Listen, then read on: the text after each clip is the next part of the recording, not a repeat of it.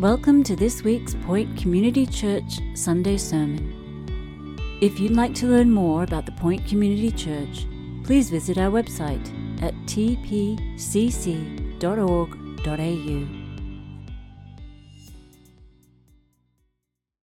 Well, after my hip surgery, I have a new theory on pain meds. No, pain meds are not just about pain, they also make you dopey, which is sort of a good thing in the first 48 hours post-op. So there I was, with all sorts of random people just coming into my room saying, "Show me your scar. It's right here." That's a bit private, that's a bit personal, and I've got to let these people come in and just look. And that wasn't even the worst of it. You wake up realising you're hooked up to a catheter.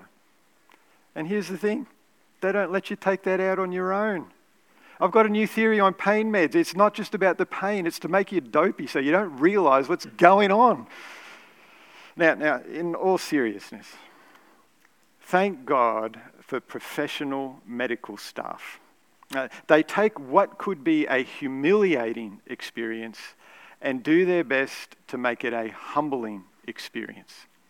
It is humbling to be an adult at the mercy of another adult. And here's the thing about humility and humbleness. It's probably the most important virtue there is. And so I want to read to you from Philippians chapter 2 as we hear about Jesus' humility. Philippians 2 verse 4, "Let each of you look not only to his own interests, but also the interests of others. Have this mind among yourselves, which is yours in Christ Jesus, who though he was in the form of God, did not count equality with God a thing to be grasped, but emptied himself by taking the form of a servant, being born in the likeness of men, and being found in human form, he humbled himself by becoming obedient to the point of death, even death on a cross." There is more spiritual power packed into those verses than all of the nuclear bombs all combined. True greatness, true beauty, true love are seen in Jesus' humility.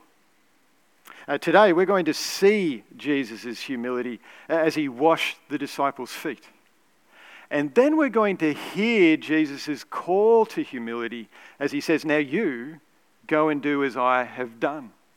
But just before we look at today's passage, a reminder of where we've been. In 2022, we worked through John chapter 1 through 4. In 2023, we worked through John 5 to 12. And this year, we get to work through John's chapter 13 through 17.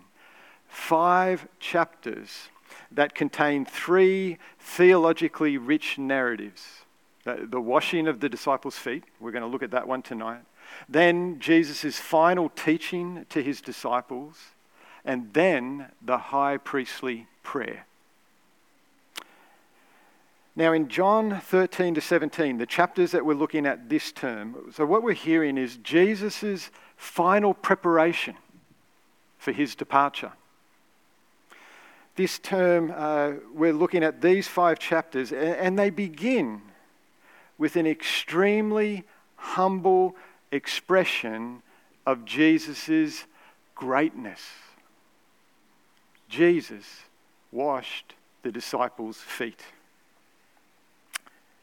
Brother, sister, we know that Jesus is King of Kings and that he is Lord of Lords. We know the power of Jesus' death, his resurrection, his exaltation to the throne of the universe. But do we know Jesus' humility? We rightly celebrate the power of Jesus. We rightly celebrate the love of Jesus. Do we celebrate Jesus' humility? Tonight we're working through John 13, 1 to 17. Jesus washing the disciples' feet. And the first thing we're going to discover is that this was an act of Jesus' love. Then we're going to see that Peter had an objection to Jesus' act of love. And then we're going to finish with hearing Jesus tell each of us, now go, do as I have done. And so that's where we're headed. Jesus' love, Peter's objection, do as I have done to you. And so firstly, Jesus' love. You got your Bible open? John chapter 13. Let's read verse 1. Now, before the feast of the Passover, when Jesus knew that his hour had come to depart out of this world to the Father, having loved his own who were in the world, he loved them to the end. 4 bits of refresher, seeing as we've been out of John's Gospel for a year now. The first bit of refresher is we're looking at a gospel. And I encourage you to think of that as a lowercase g gospel. The first 4 books of the New Testament, Matthew, Mark, Luke, and John, we call them the 4 gospels. Gospel in that use of the word gospel is actually a genre. It's a history, it's a biography. So the gospels of Jesus. But then we also use gospel with a capital G, don't we? The good news of Jesus Christ. The whole story of Genesis to Revelation, how Jesus was sent to save the world. There's the first bit of refresher. Second bit of refresher is that John's narrative style, let's say it was arty. I was a maths science student. They were my strengths at school and university. John was obviously more in the arts department. As he writes his writing style, he uses lots of themes, like all the I am statements that we find through John. There's all the images, like the Lamb of God, the bread of life. Anyone who thirsts, let him thirst in me. Anyone who's hungry, let him feast on me. There's light, there's dark, there's the world. And then the fourth bit of third, we're only up to third bit of refresher. The Jewish religious leaders hated Jesus. Do you remember that from last year? One of the places we see it is John 11, verse 53. So from that day on, they, the religious leaders, made plans to put him, Jesus, to death. And then the fourth bit of refresher, Jesus talked a lot about the hour. For instance, look at John chapter 12, verse 20. Now among those who went up to worship at the feast were some Greeks. And so these came to Philip, who was from Bethsaida in Galilee, and asked him, Sir, we wish to see Jesus. Philip went and told Andrew. Andrew and Philip went and told Jesus. And Jesus answered them, The hour has come for the Son of Man to be glorified. The hour keeps getting referenced. Jesus, it's usually on Jesus' lips. And Jesus is saying, my hour is coming. Jesus knew that his mission was to go to the cross. And so, brothers and sisters, here's the good thing about that. The cross did not take Jesus by surprise. It was the Father and the Son and the Spirit's plan. Jesus' mission was to go to the cross. And so as we read about the hour in John chapter 13, verse 1, the drama is really escalating. And by really escalating, I mean really escalating. Because the Passover that's mentioned in John chapter 13, verse 1, occurred on a Thursday night. And on Friday, Jesus was nailed to the cross. The hour has come.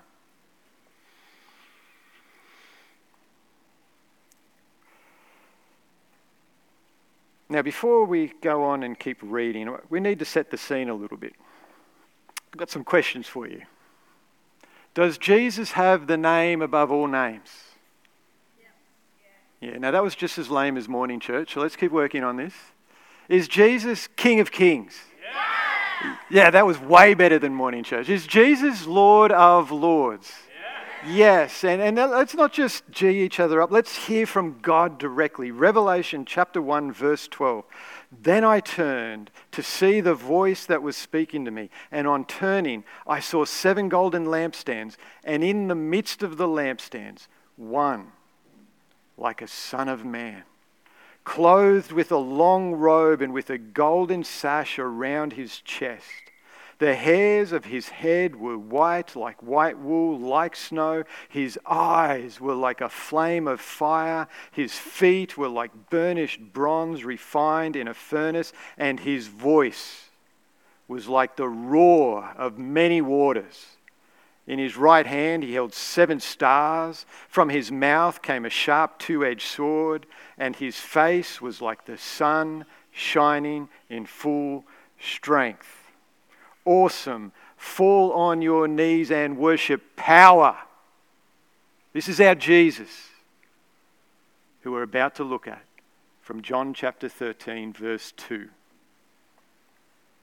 During supper, when the devil had already put it into the heart of Judas Iscariot, Simon's son, to betray him, Jesus, knowing that the Father had given all things into his hands and that he had come from God and was going back to God, rose from supper. He laid aside his outer garments and, taking a towel, tied it around his waist. Then he poured water into a basin and began to wash the disciples' feet and to wipe them with the towel that was wrapped around him. Do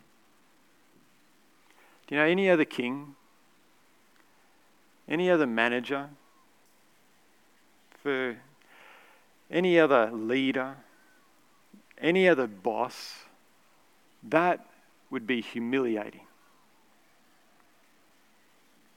Stripping off, kneeling down, touching feet, cleaning feet is degrading, is humiliating in any other paradigm of leadership.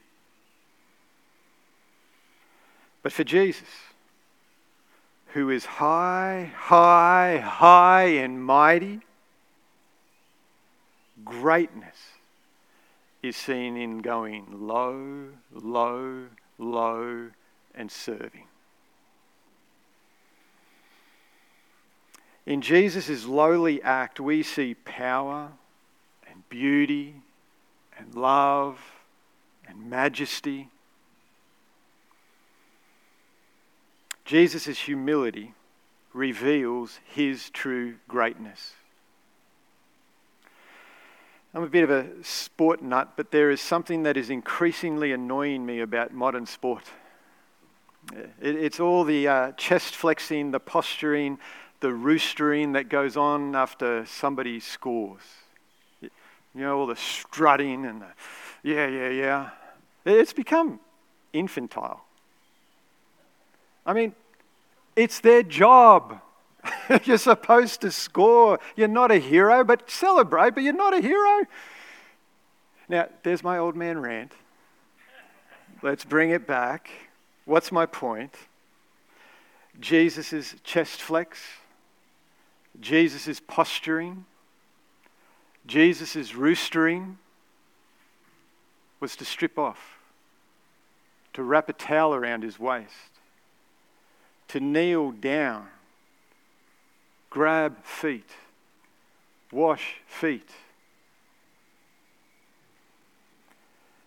Do you know he even washed the feet of Judas, who betrayed him? Greatness, power, beauty, love.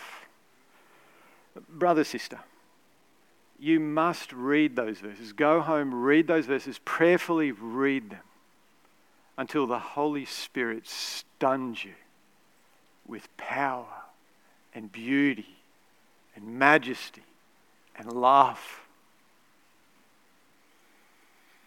That was Jesus' love. Now we turn to our second point, Peter's objection. And we're going to read verses 6 to 11 together, and I'm going to highlight the deep spiritual meaning of this passage. You see, I think most of us pick up intuitively what the surface level meaning is, which we're going to look at in point 3, but there's a deep spiritual, a deep gospel meaning in these verses as well. And so follow along as we read from verse 6. He, Jesus, came to Simon Peter, who said to him, "Lord, do you wash my feet?" Jesus answered him, "What I am doing you do not understand now, but afterward you will understand." Peter said to him, "You shall never wash my feet." Jesus answered him, "If I do not wash you, you have no share with me. Simon Peter said to him, Lord, not my feet only, but also my hands and my head. Jesus said to him, the one who is bathed does not need to wash. In that short few words of verse 10, the beginning of verse 10, all of a sudden Jesus is picking up on everything that's gone before in John's Gospel. You must be born again. You must come and thirst and feast on me in order to have eternal life. I am the shepherd. You can only get into the kingdom through me. Like everything Jesus has said, he's saying there in verse 10, Jesus, the one who is bathed does not need to wash. I am perfect. Once I wash you, that's all done and dusted. You're okay with God, except for his feet, but is completely clean. So you don't need to bathe again, except for your feet, but is completely clean. We're going to come back to that in a moment. And you are clean, but not every one of you, for Jesus knew who was to betray him. That was why he said, not all of you are clean. Now, I reckon at this point, a question worth wrestling with, before we sort of move on with the meaning of the passage, if Jesus completely forgives us, if Jesus completely washes us, if Jesus perfectly converts us, if Jesus perfectly adopts us, justifies us the very moment we put our faith in him, why do Christians still sin? Why do we still sin? And there's a twin danger in answering this question. So there we are as Christians wanting to walk the narrow path toward God through Jesus, and we think about our sin. One danger is to go off the hill of following Jesus by going, well, sin doesn't really matter. All those things Jesus said about fighting sin, they don't really matter because I'm already forgiven. The other danger, though, is to so look at our sin, fall off the other side of the cliff and think, I'm not a Christian. I've gone and done it again. Or if I am a Christian, I'm not as good as those other Christians, I'm just a second-rate Christian. John chapter 13, 1 John chapter 1, Romans chapter 7 are three of the clearest parts in the Bible to go to look at the Christian and remain in sin. I'm going to quickly just fly through and give an alliteration, 3 P's that Christians often use for this very question. The 3 P's, power, presence, penalty, power, and presence. Jesus 100% releases us from the penalty of sin when we put our faith in him. No Christian will suffer hell, released from the penalty of sin forever once we put our faith in Jesus. And Jesus promised he would always be with us to the very end of the age. Jesus has, we're going to see in a couple of weeks, Jesus has sent the Helper, the Holy Spirit. We have the power of Jesus to fight sin right now. Some of your battles with sin are going to be really long. And they're sometimes going to be really in your face. I cannot believe I did that sin. I'm a Christian. Do not let the devil convince you you are powerless. Through Christ, you have the power of the Holy Spirit to fight that sin. Now, you might have to grab a couple of Christian friends to also help you. That's part of Jesus helping you fight that sin. But never believe you don't have power to defeat a particular sin. Keep going, brother, sister. Which brings us to the question, if we've been released from the penalty, we have the power of Jesus, why do we keep sinning? Why does God leave the presence of sin in his children? I don't think the Bible gives a clear answer. But as I reflect on my own personal sin, as I reflect on our collective sin, one thing's for certain. That should make us the most humble people on the planet. The ongoing presence of sin in our lives forces us back to the grace and mercy of God, which should make us humble. Okay, bringing this back to Peter's objection. I said we were going to explain a bit more of verse 10. Peter said, "You're not going to wash me, Jesus. Jesus said, well, if I don't wash you, you have no part of me. To which Peter then goes, okay, well, wash all of me then, Jesus, not just my feet, do everything. And at that point, you'd sort of expect Jesus to say, would you just shut up, Peter? You're ruining my illustration. This is a good one. But Peter stuck with him. Peter stuck with him, and we've got verse 10. Jesus said to him, the one who is bathed does not need to wash. So there's the gospel. Once you've put your faith in Jesus, you have been washed of all your sin, except for his feet. Now, you're still going to have the presence of sin. And so make sure, as the Spirit reveals to you, you've sinned yet again, confess it and repent.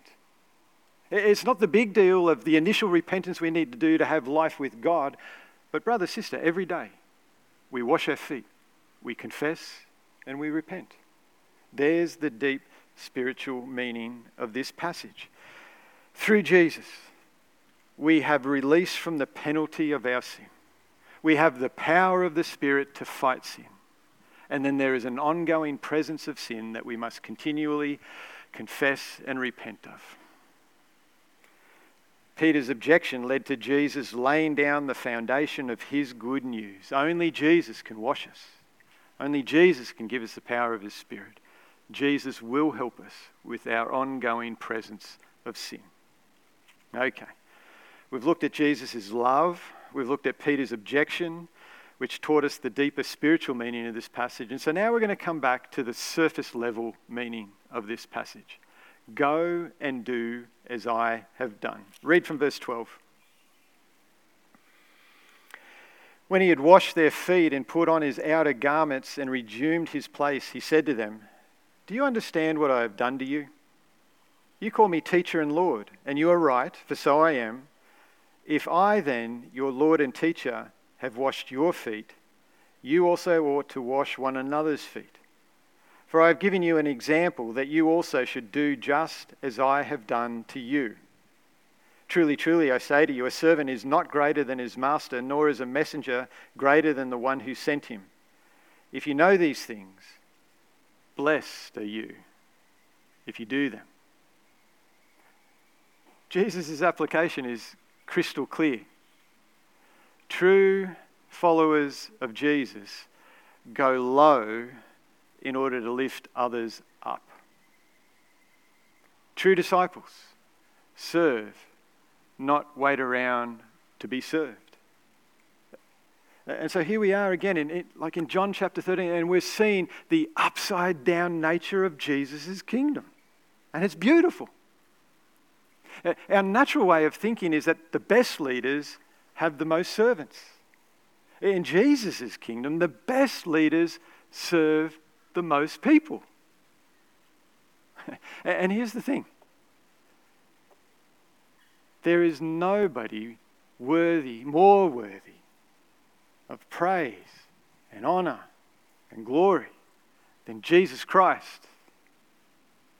We're told that one day every knee will bow and every tongue will confess that Jesus Christ is Lord. Right now, there are thousands upon thousands and thousands of angels praising the name of Jesus.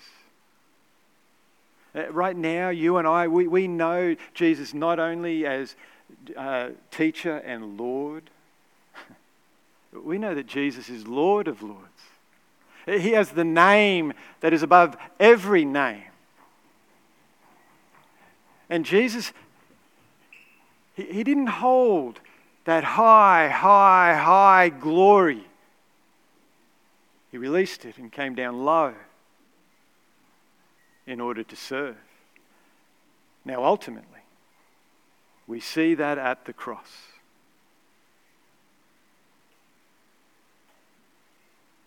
The glorious darling of heaven, naked, nailed to a cross. Jesus laid his life down for sinners. We see Jesus' true greatness in his humility. Now there's two applications I want to close with as we consider Jesus' humility. Firstly, if you haven't yet handed your life over to Jesus, you must. Today, it might be humbling to admit that you need forgiveness. But there will be a day where it would be humiliating to realize that you spent your life ignoring Jesus' forgiveness. See, God is crystal clear. There's a day in the future that Jesus is going to return. We don't know the hour, we don't know the day, but he's coming back for Judgment Day. And that day will be too late to ask for forgiveness. And don't mistake what that day will be like. It won't be like, well, God, who are you to tell me to worship you? No. It'll be, oh my goodness. Look at the power. Look at the glory. Look at the beauty. Look at the love of Jesus. Why did I reject him? Friend, what if Jesus were to return tonight? I'm pleading, you must turn to him. So that's the first application. Jesus is King and Saviour, and everyone must turn to him. And the second application is for the Christians. That's most of us. Like, this is church family. We're brothers and sisters. We're glad if you haven't yet hooked in with Jesus. We want to help you get to know Jesus, but most of us have. And so the application for us, it's just crystal clear, isn't it? Jesus said, go and do as I have done. So, what sort of neighbour are you? What sort of friend are you? What sort of housemate are you? What sort of child, whether child or adult child, are you to your parents? Parents, what sort of parent are you? What sort of employee, what sort of boss are you? What are you like on the sporting field? What are you like on social media? Is humble a word that people would use to describe you? Are you more concerned about your reputation than the reputation of Jesus? Do you love to serve?